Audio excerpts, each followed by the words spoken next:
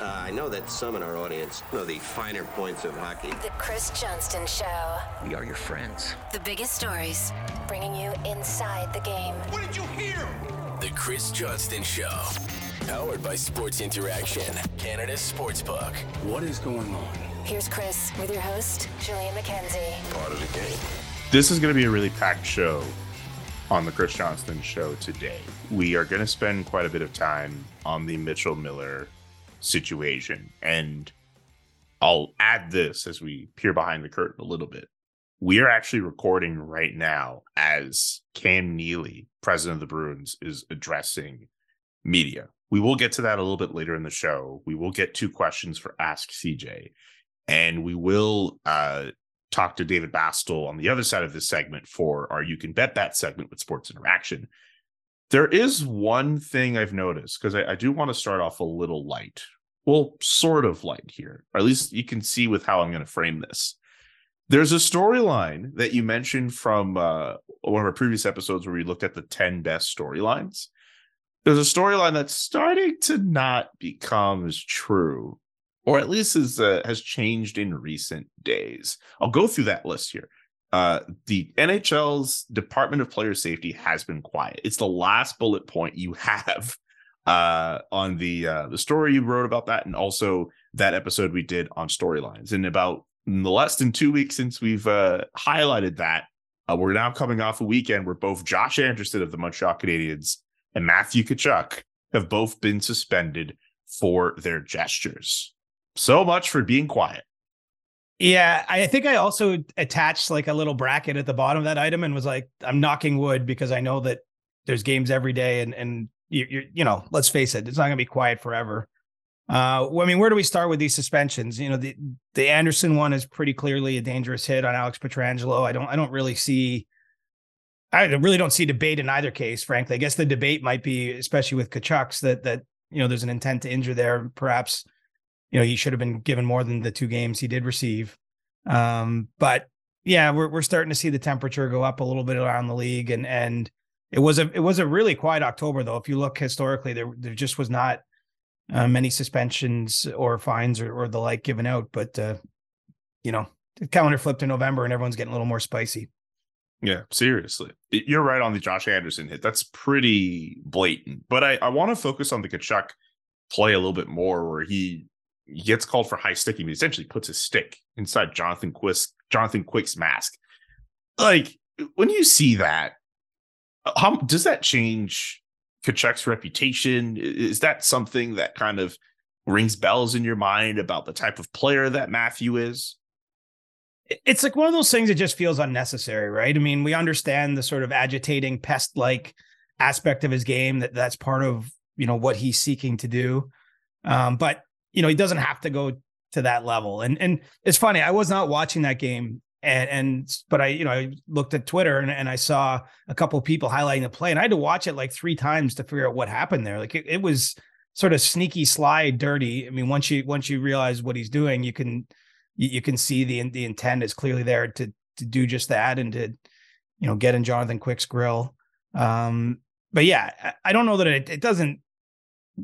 A lot of stuff happens on the ice. It doesn't change my total view of him, but I do think that's an unnecessary, sort of unforced type of play. You know, I don't mind him, you know, jawing at opponents. I don't mind him playing hard between the whistles, but just junk like that. You don't need it. Let's just face it. You just don't need it. There's a line, and that clearly was right across it. I'm glad that you also expressed confusion in looking at it, because I think I was trying to look at 3 different players with the clip going on before I realized, oh, that's Matthew right kind of behind Jonathan Quick getting the stick in. I was at one point, I was looking at someone who ended up being, I think, Carter Verhaeghe. I'm trying to figure out, well, what did he do? There's another player on the ice not too far. I'm like, okay, I don't know what's going on here. And then I noticed the stick. It took me a while too. I didn't know if he stepped on him at first, or if I was to be watching something with his feet, you know, because anyway, it was sneaky. But the cameras caught it. There's cameras everywhere at these games now. And, you know, I wouldn't have minded seeing a little longer suspension there. You know, Matthew Tkachuk's been suspended before. Mm-hmm. And I think, again, where I am with hits, and we've had this discussion, sometimes a hit is an awful hit that you're not defending, but we can't necessarily say the intent was bad with a hit because the play is so fast, right? And so we're not between the ears of a player, and you might, we don't know always what someone's thinking. In that case, you can see what he's thinking, right? Like the intent isn't really up for debate. It's not like his stick just happened to get caught there by accident. I mean, that's a deliberate, direct act, and it's done, to cause injury and certainly to get into the mind of the goaltender. So, I think that there could have been a case for a longer suspension there, but I don't think the league in general wants long suspensions. Matthew Tkachuk's a premier player, and the Florida Panthers are better with him in the lineup. It's better for the game if players like him are in the game, and so I don't think it's a league mandate in general to suspend too long. I just think that they want to have some degree of suspension because you have to have a line somewhere, but ultimately, they're not looking to take these guys out of the action for too long. Biggest reason why I was paying attention to that potential suspension for Matthew Tkachuk, if it went anywhere around 5 games, we're talking about him potentially missing him hosting the Calgary Flames, I believe, on the weekend of the 18th of November. In fact, they play each other twice, 2 different venues in the month of November. So to your point about not long suspensions, I wonder if the NHL saw that date in the calendar and thought, let's table that date. I don't know if they think quite like that, but I mean, that's the general thinking though, right? I mean, look, the owners, it's a really fine line. I think justice it's a difficult thing because obviously if you just started handing out 10-game suspensions all over the place, you'd probably have a lot cleaner sport because, no player wants to miss that much time, lose that much money, all those sorts of things. But then you're taking players out of the game for, a 12th of the season or whatever. So a 10th of the season. And so, I do think it's not an easy job. I'm actually somewhat more sympathetic to them. I understand why people are critical and have all these memes about NHL player safety. I think they're tasked with a near impossible job, and they're just trying to keep it somewhere fair, and they're trying to have the game not go into crazy vigilante justice. Anyway, it has still been a pretty clean season, all things considered, compared to where we've come from. And let's just hope we don't see, we just don't need that one. Again, the Josh Anderson play, you don't like that hit, but it's in the course of a game. I'm not certain he's out there trying to injure Alex Pietrangelo. I think it's a situation gone wrong, a bad decision made in a split second. I do think those things are going to happen at a sport played at this speed that's this physical, but some of this sort of sideline stuff we don't need. Exactly. Also, every time you say vigilante justice, I think of you in the Batman costume. Oh man, I'm trying to forget that. Sorry. Anyway, time to bring on David Bassel from Sports Interaction. Only for those 19 and over, Ontario only. We ask that you play responsibly, and there is a link to responsible gaming strategies in the description of the show. Remains to be seen if we'll have links to vigilante justice in the description, but you'll definitely find some great stuff in the description. It's time for You Can Bet That.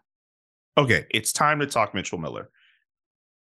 This is one of the strangest, weirdest, most infuriating, frustrating, disappointing stories I think I've ever had to, not really cover, but just talk about on any type of platform, because there's been so many moments from the beginning of this on the Friday to the present day where, again, as I mentioned before, we're doing this as Cam Neely is addressing the media. There's been so many moments where you're just like, what? Why is this happening? This person's involved. This person said this. We can go through, I guess, a bit of a mini timeline where on Friday, the Boston Bruins announced they were signing the controversial defenseman Mitchell Miller, who had been convicted in a juvenile court for bullying a black special needs teenager on repeated instances. The Bruins had signed him to an entry-level contract in the hopes of just having them on their team. Members of the Bruins like Patrice Bergeron, Nick Foligno, and Brad Marchand commented on it, seemingly not in favor. Gary Bettman seemingly surprised at what happened, saying that it would take a lot for Mitchell Miller to be eligible in the National Hockey League. It's revealed throughout the weekend that Eustace King is his agent. He puts out a statement listing some of the different organizations that Miller worked with. One in particular, the Carnegie Initiative, says no, they didn't. And then on the Sunday night, Miller's contract terminated. All the while, CJ, the family of the victim of the terrible thing that Mitchell Miller did, not consulted by the Bruins. Miller apparently tried to reach out to the family via Instagram DM. I know I'm missing out on a few other pieces of commentary and maybe other finite details, but when you consider everything that's happened over the last little while, it's very strange. And for a lot of hockey fans who have made it known online, very disappointing. Yeah, it's mind-boggling that happened. And it was inevitable from Friday midday when the Bruins announced this, that this was not going to, like, there was no world that this was going to work out. And they made a terrible decision. They, like, a reprehensible, awful, completely, there's no small justification out there that they can say, yeah, but, and they didn't think of the victim. And I think that's something that's been lost in a lot of even the commentary I've seen.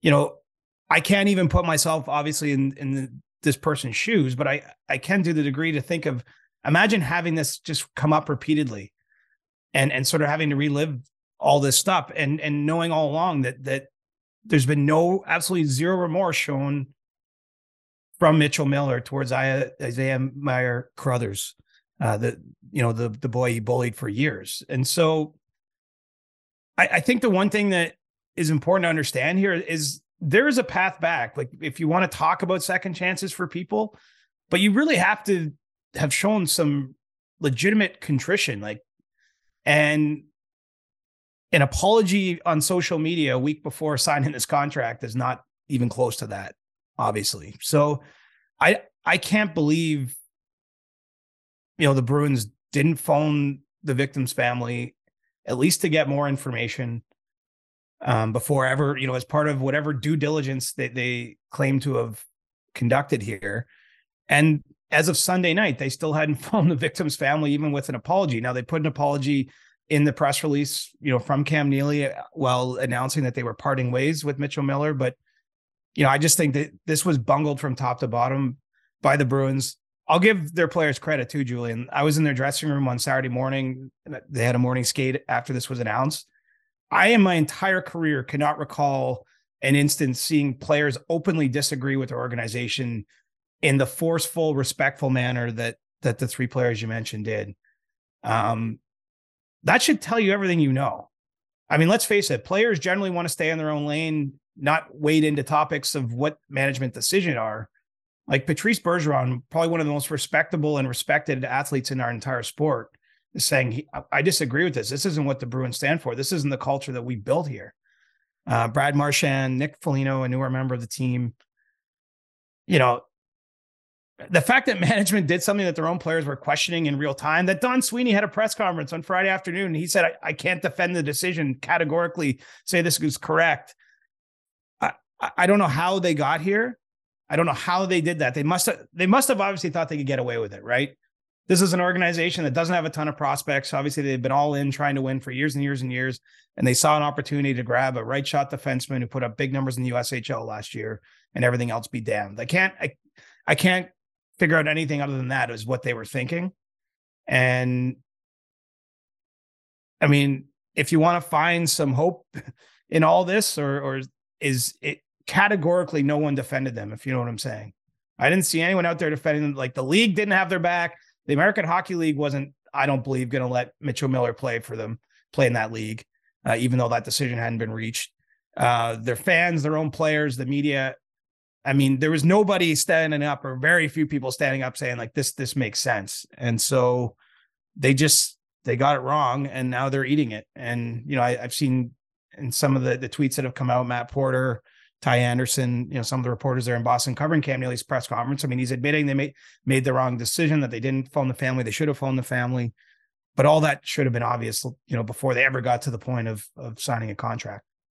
this should leave a stain on the Boston Bruins organization in some way, right? Like, this shouldn't just be something that, we make a big deal of in the moment, and then 6 months later we're just like, oh yeah, the Bruins, they're this. Like, this is something that people should remember for a very long time. And I think the fact that the players went against them, and the fans obviously are going to, I think a lot more fans nowadays are trying to be up to date on this type of stuff and are trying to be a little bit more conscious about it. The fact that they're up on it, like, this isn't something that we should just be like, oh yeah, that was just like a random fever dream weekend. Like, this is something that we should be pointing this out about the Boston Bruins for a long time. That is a bad mistake on their part to even consider bringing about a player who has shown no remorse for what they did. And I mean, look, we want to talk about second chances, and we want to talk about them about them doing the work to earn that second chance. Putting yourself in a situation, I'm sorry to be graphic with the details here, where you're consistently bullying a teenager, doing disgusting acts to the point where the victim has to take an SDT test. Like, what? And the family, oh my God, it's a very infuriating situation. I'm trying not to, dialing it back here. Like, it's absolutely ridiculous in terms of earning a second chance. If you want to get to a point where you want to be a functional person of society, that's one thing. But to a point where we have to talk about, hey, he has to do this work so he can play in the National Hockey League. Now we're at a point where we're like, well, you know what? He's never going to play in North America. Maybe he'll just be some other team's problem. I don't feel he's deserving of that. Playing hockey should be a privilege. And to a point where a guy like Mitchell Miller should be able to, maybe could still play in some lower tier league somewhere, even after what he did. I think it's bullshit. It's such bullshit. Like, there's no. Yeah, but we don't know that. We don't know that he's going to play anywhere. I mean, we don't, but let's see where this goes. I don't see anywhere for him to play anywhere near North America. But that's it, right? Like the fact that, our first thinking is, I mean, if it wasn't for what's going on in Russia, our first thinking is, well, yeah, he'll go play in Russia. Like, I don't really feel he should be deserving of that. But anyway, what about in terms of? Well, yeah, the Bruins are going to wear this, though. Like, to make you speak the original point, of course.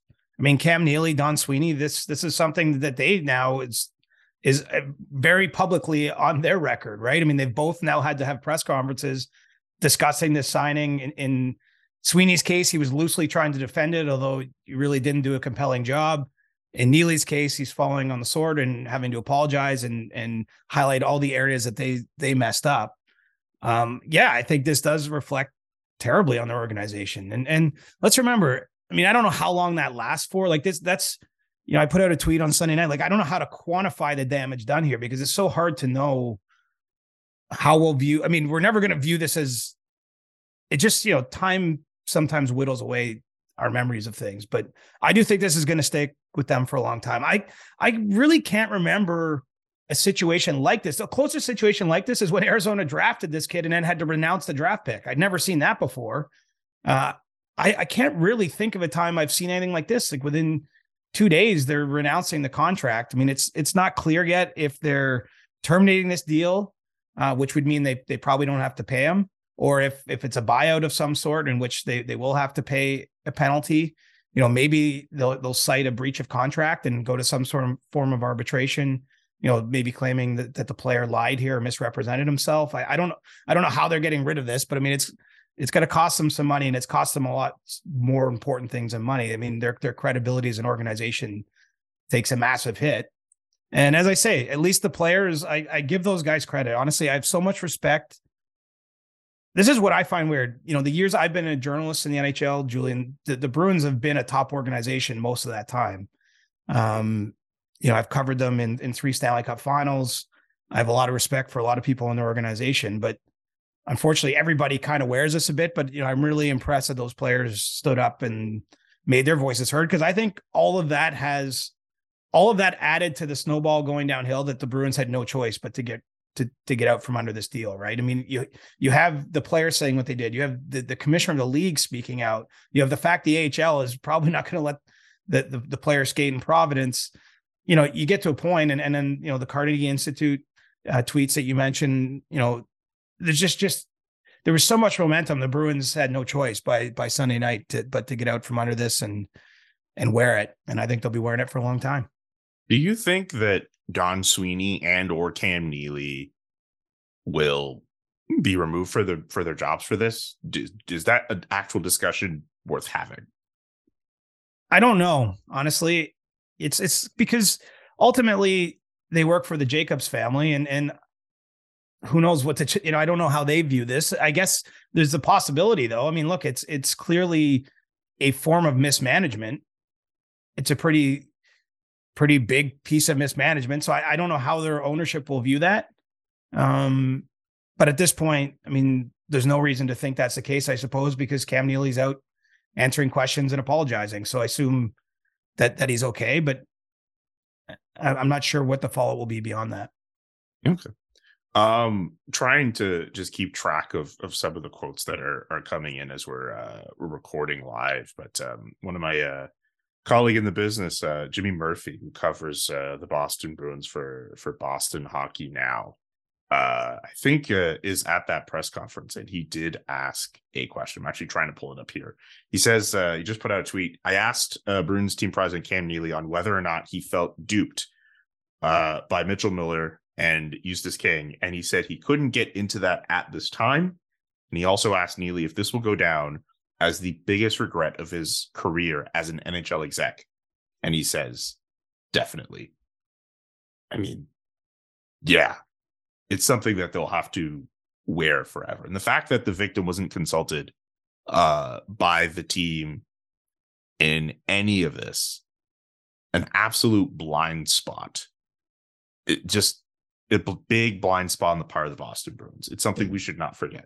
And we've seen in some of the commentary, one article in particular from Michael Stevens, who writes from the Hockey News, it makes it seem as if the sport of hockey hasn't learned from some of the past events we've had to all kind of sift through with the Kyle Beach incident in Chicago, for example. Like, it's just another shot towards hockey culture. That's interesting. Okay. Look at it. I guess it's a fair point, but we don't know of one other team that was willing to sign this guy. Like I think this team deserves the heat. We're putting the heat on them. I don't even think it ends here. Honestly, I think at some point Bruins ownership is going to have to answer for this as well. I don't think this will just go away. But how can we say all of hockey culture is broken? And I'm not defending it, but like my point is look at all the people that came out and applied pressure here. I mean, to me, there's some signs of growth in that. I'm not saying like, oh, let's sit around and clap, because like this is an awful situation. And again, I feel like what gets lost a lot is, the victim and his family, and this, they have to live through this all again, right? Like they're thrust into the media. They're having to answer all these questions. They're having to relive all the things that Mitchell Miller did to their son. And that's awful. But I don't know that all of hockey's broken here. Like I actually look at it like this shouldn't have happened at all. But look at the reaction. Look at how sternly Gary Bettman spoke against it. I don't see anyone putting their heads in the sand here on this. I see growth in this, honestly. Let's face facts. We're never going to get to a day where shit's going to happen. It's just the truth. Like, unfortunately, we work for a better world, but we're never going to get to a perfect world in anything, in any aspect of society. And, I see hockey holding itself to a higher standard here than maybe in the past. Honestly, I saw a lot of people speaking out about this, and including players. Again, it's not something I've seen from players before. I've never, ever seen players say, like, I disagree with management, like openly like that. So I don't know. I think hockey culture deserves to be criticized. That's not like, at times there's absolutely, like, it's fair criticism and there's all kinds of things that aren't great, but I think you can look at this situation and see growth from what would have happened 10 years ago. I think hockey culture is in the process of being fixed. I think it is broken, but to your point, yes, like there have been a lot of people speaking out against this. There are a lot of people who are making the point, hey, like, we're not keeping our heads in the sand. We're going to make this a story and we're going to spotlight this. And did anyone with a platform, like sorry to interrupt, Julian, but did anyone with a real platform stand up and defend this? Can't think of anyone who would. I realize, like, some people some reporters took criticism maybe for not coming out so harshly against it, but like I didn't see anyone actually try to defend this and be like, this kid deserves a second chance or something. Only the Bruins messed this up. Let's be honest. Like they're the only team. Like I know of other teams that were contacted by representation for Mitchell Miller, and it was like a short 3-second conversation. Like I don't get the sense there was like 10 teams lining up to sign him or anything like that. I think it was a hard slog for them to even find one, and that one made a huge mistake. 100%. The point I was ultimately trying to make here is that because of what has happened over the last year or so, even beyond that, I really feel that there are a lot more people who are realizing, hey, we need to be up to date on these things, and we need to put people's feet to the fire when it comes to these serious topics. If we're going to be anywhere close to fostering a better culture for hockey. And yeah, I guess when stuff like this happens, it's very easy to say, well, all of hockey culture is still in a bad place and it's broken and all that. I still think it is. But to your point, Siege, like, yeah, there are people who are trying to make it better and they're trying to fix this. And I think you're right. The reaction, you made a really good point, actually. The reaction to this is a sign that, you know, there are people trying to make it better. And I think it's very fair to say, like, hey, there are people trying to make the sport better.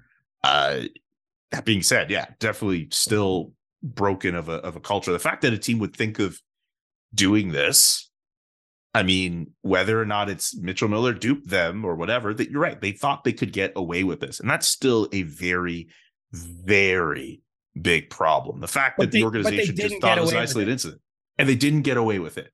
This is like a giant pie in the face. Like we're talking about an original 6 team, a team that's won more games in the last 10 or 15 years than pretty much everyone else. Like we're talking about guys on this roster going to the Hall of Fame. Like this is an esteemed franchise and they are being dragged on this and rightfully so. Like I think it's a really big moment. Honestly, again, I wish it didn't happen. Like I'm not just trying to pull like the little positives out of an awful story and what just had to have been a brutal experience for the victim and his family.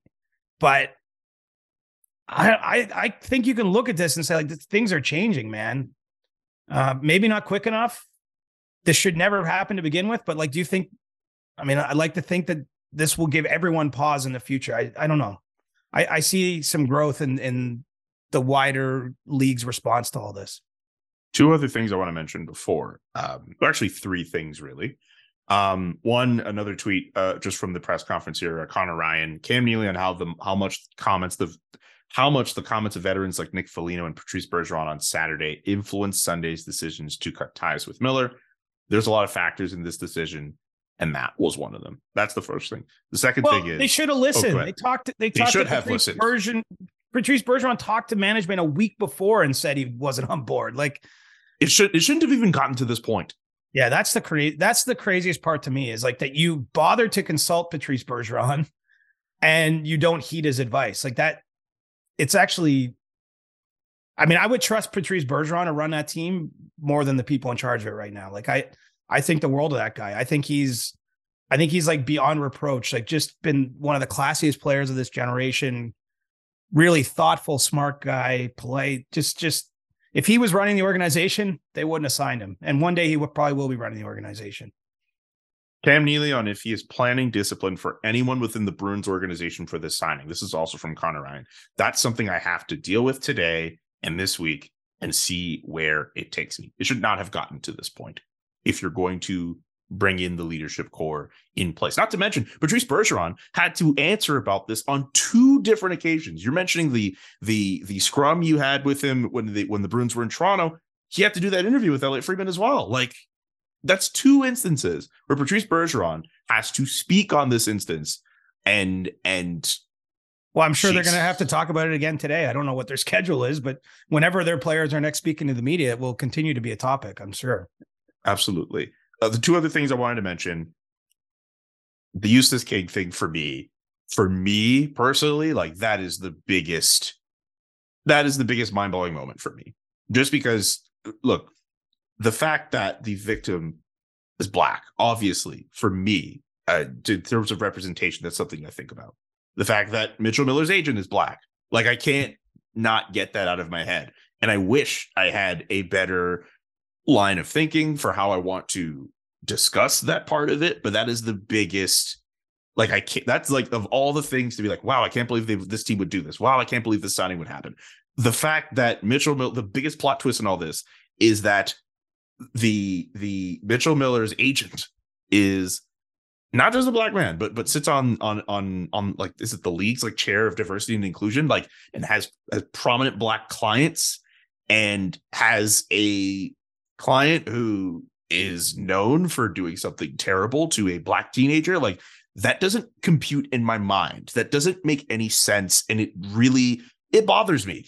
It really bothers me. I can't imagine what those other clients like Wayne Simmons would feel. But as someone who watches the game and is trying to, cares very much about representation, seeing people like me in either places of management or agents or even in podcasting, like this bothers me. And I'm sorry I don't have a better thought than that to be like, oh, well, you shouldn't have done this or whatever. All I can really say is that this bothers me. This very much bothers me. I don't know if in my writing career or anything like that, where I'm going to have to deal with Eustace, I don't know how that's going to go. Actually, I did interview him for another story years ago, but I don't know how often I'm going to have to do that. The only thing I could really say is that really bothers me. And I know among other black hockey fans, I know I'm not the only one who feels that way. That is the big thing I want to say about Eustace. The only other thing I could say is my colleague at The Athletic, Fluto Shinzawa, has done an incredible job in covering this story, reaching out to the Meyer Crothers family, being right on it from the jump. He's also in that press conference as well with Cam Neely. And I will also show love to Sean Gentili, who has also done a great job in writing about this as well. So I will just mention those two writers. And if you're subscribed to The Athletic, please read their work over the last few days, because they have done a tremendous job in covering this story. I think, I guess the only other thing I could say is just, thinking of the victim at this time. I can imagine they're not doing well. And I believe it's been reported that they're not doing as well with everything that is going on. CJ, is there anything else you want to add before we move on? No. What a shitty thing. Yeah, that's a really good way of putting it. It's a really shitty thing. We do have Ask CJ questions, and we are going to make them a little lighter. It is a bit of a tougher transition. There are some other NHL topics. I don't know, CJ, if you want to still kind of go to those, or if you want to just go straight to Ask CJ. Maybe just go to Ask CJ. I mean, we got a Thursday show. We can go around the league a little bit more then, but this was too important for us to just pigeonhole into a 5-minute conversation. 100%. Thank you to everyone who sent questions in over Twitter, over Discord as well. We always appreciate the Ask CJ segments on the Monday.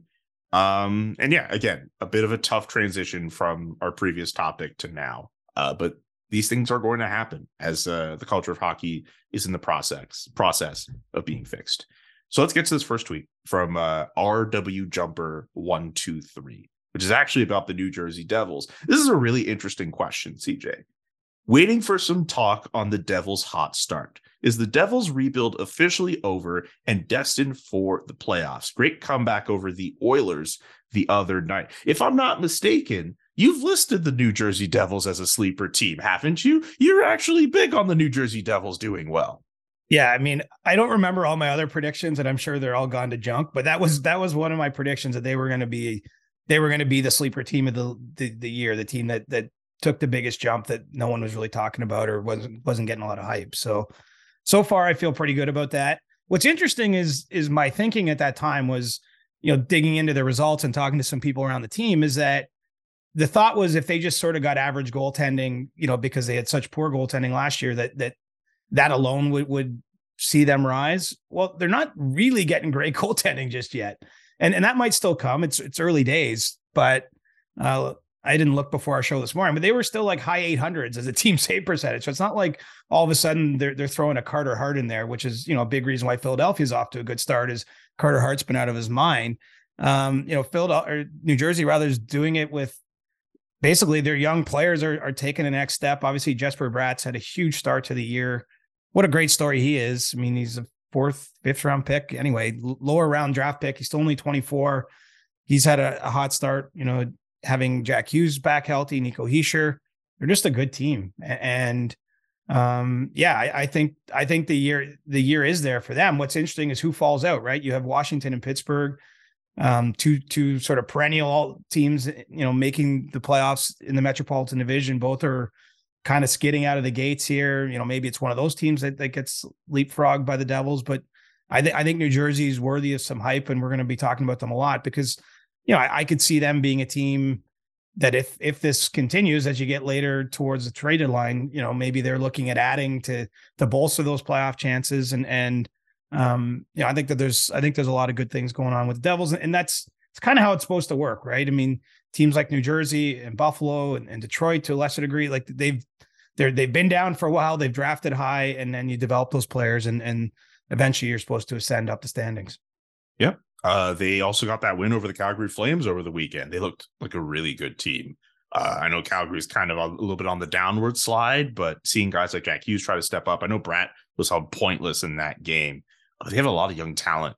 They look really cool, and it's still not lost on me that fans at the beginning of the year booed Lindy Ruff, and now the Devils seem to be doing pretty well. It's funny how things change. Well, look where we were a week ago. What were we doing? We were like running the Leafs out of town, and they won 3 straight games since then. And all of a sudden, no one's firing coaches, no one's trading star players, and everything's winning. Winning is the best antidote to any sort of criticism or complaint from the fans and the media. Well, you would think. And then the Boston Bruins did what they did. Anyway, Matthew M.W. Bauer on Twitter has the next question. How long have you been growing your beard? A couple of years. It all started. I probably told the story, but I'm notorious for retelling stories on the pod because we have so many pods. But a few years ago, I just let the beard grow in the summertime because I wasn't on TV. And I actually went to a party at Nick Kiprios's house, who was my colleague at Sportsnet at the time. And our stylist, Deb Berman, was there. And she's like, "Hey, that looks good on you. Do you want to keep that?" And so that's kind of how I got to keep it. Because believe it or not, TV has a say in what you look like. And so they approved it. And, I've basically had it ever since. So that's probably 4 or 5 years now. And I don't see a circumstance I'd get rid of it. It needs a little trimming now. If you're watching us on YouTube, got to get it dialed in before Hockey Hall of Fame weekend coming up this week. Big weekend in hockey here in Toronto. But it's been a few years, and I enjoy not having to shave every single day. I don't think I've ever heard that story. 1, 2, what's your beard routine? Like, what do you have, like beard oils you're using? Like what's the routine with taking care of your beard?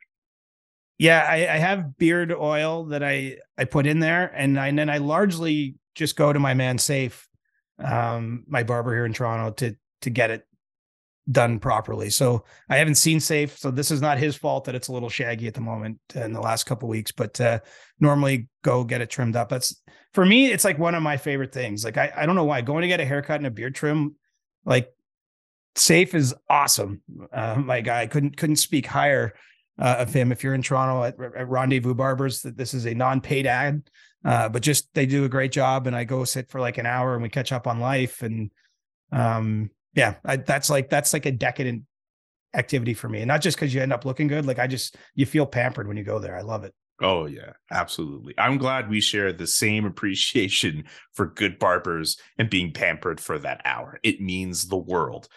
From Damn Daniel on Discord. All-star sleepers. Who do you think could make the All-Star game this year that we wouldn't have thought of at the start of the season? Gabe Vilardi in Los Angeles comes to mind. Yeah. How about Jesper Bratt? I don't think he would have been too high on everyone's list. Dominic Kubalik's had a huge start in Detroit. Free agent signing for them. I mean, let's face it, it's probably going to be Dylan Larkin or something like that when push comes to shove. But, maybe someone like him gets in there. Erik Karlsson, he's been an all-star in the past, but he had sort of seen his star dim in recent years. He's off to the kind of start where that would be possible. I think there's a lot of them. The problem with the All-Star game in a way is most teams really only get one player. And so part of the pick isn't just that you're having a great season. It's, it's name value. It's all those sorts of things. And so like full credit to Gabe Vilardi having a massive start with the Kings. But I just think ultimately, it's maybe a Kevin Fiala or Drew Doughty or someone when it comes time to pick that team. But there's been a lot of players that if you go to the scoring list and sort, there are a few names that you're used to seeing there that aren't there. And there's, a few guys that you'd be surprised are right up there off to an amazing start. From WPG Jets, are you surprised by the Winnipeg Jets? Good start. Would have guessed that WP Jets would be a Jets fan. Will Connor Hellebuck win the Vezina this year? He could. He's going to have a hard push, though, it looks like, from Carter Hart. It was crazy. I looked it up on Sunday. So Carter Hart has 16 goals. Well, it's 15.9 goals saved above expected, and he's allowed 16 goals. So the expected value of his season through 8 games was that he would allow 32 goals, and he'd only allowed 16. So that's a pretty crazy start. Now, I'm not sure that's sustainable. He faces a lot of pucks in Philly. We'll see.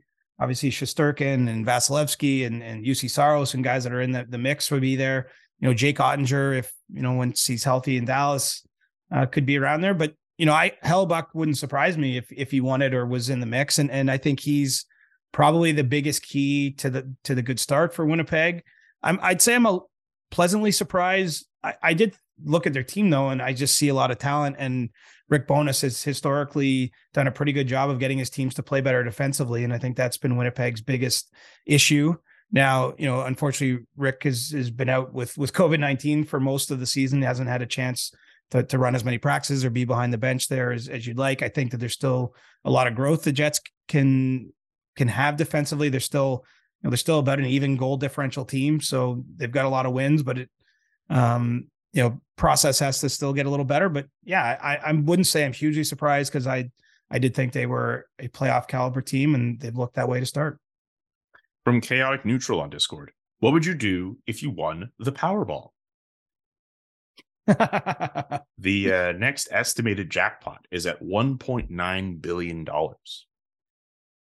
I don't know. Like, what would anyone do with that amount of money? I mean, first of all, I guess obviously people have that amount of money that they've built a company or whatever, like crazy big company. And so you're used to it. But like, if you hand someone like me who does not have anywhere near that kind of security / whatever, I think it's a bit of a burden, frankly, to have that much money. I don't know, man. I'll make sure to buy my man Julian something nice. I have no clue. I'm not playing the Powerball lottery, so it would scare me to get that much money. Like, what do you do with that? Everyone will look at you differently in your whole life. Like, everything changes overnight. And I don't know. I wouldn't want that kind of wealth. I think the fact that, like, people who probably you haven't spoken to in the longest while all of a sudden would be like, "Hey, what's good, CJ?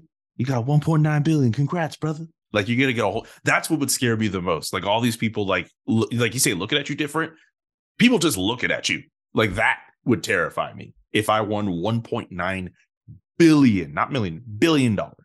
Right. And maybe a better question, because 1.9 billion, it's just like, I can't even put my mind around that. But I have thought, like, let's just say someone gave you 10 million or something that you think you could more or less retire on today. I'd still want to work.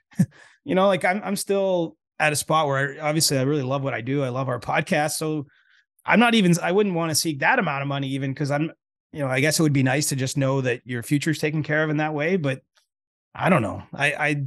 You need a purpose in your life. So, I just avoid actually playing the lottery in general. It's funny. My birthday just passed, and Coburg Papa gave me a lottery ticket in the card, and I won $61.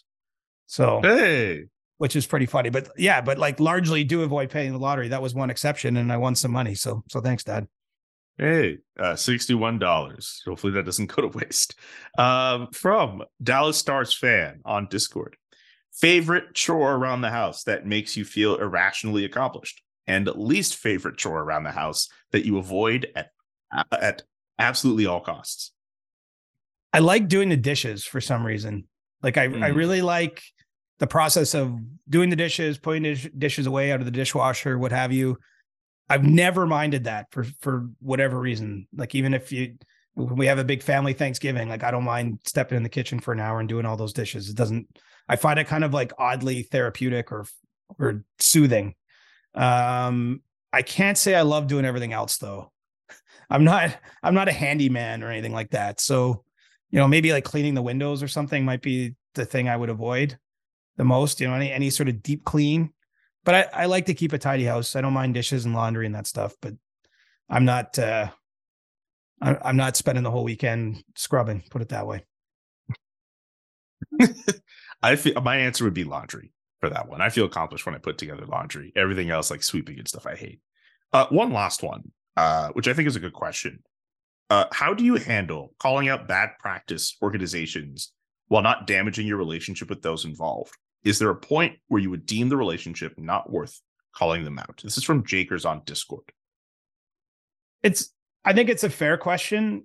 It's the sort of, when you do a job like mine, it's part of every decision you make in a sense. It's not that you're even conscious of it, but let's face it, when I report something that someone might not want reported, you're cognizant of the fact that you might be damaging their relationship. I think the only way you can do it is you have to be true to yourself. You have to be fair. You have to apologize or own it when you make mistakes, which do happen from time to time.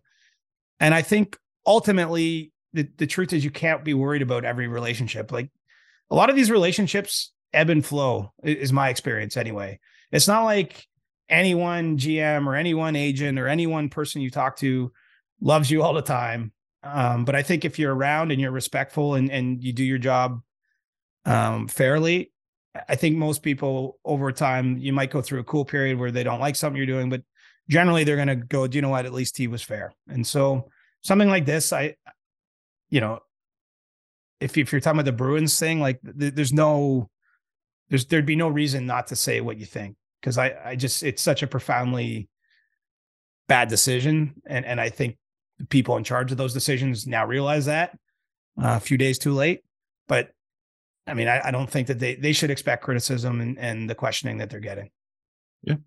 And that's a good way to end our Monday edition of the CJ Show. Siege, pleasure as always. And I know today was a really tough episode to do in light of the Mitchell Miller thing, but I think you did an incredible job.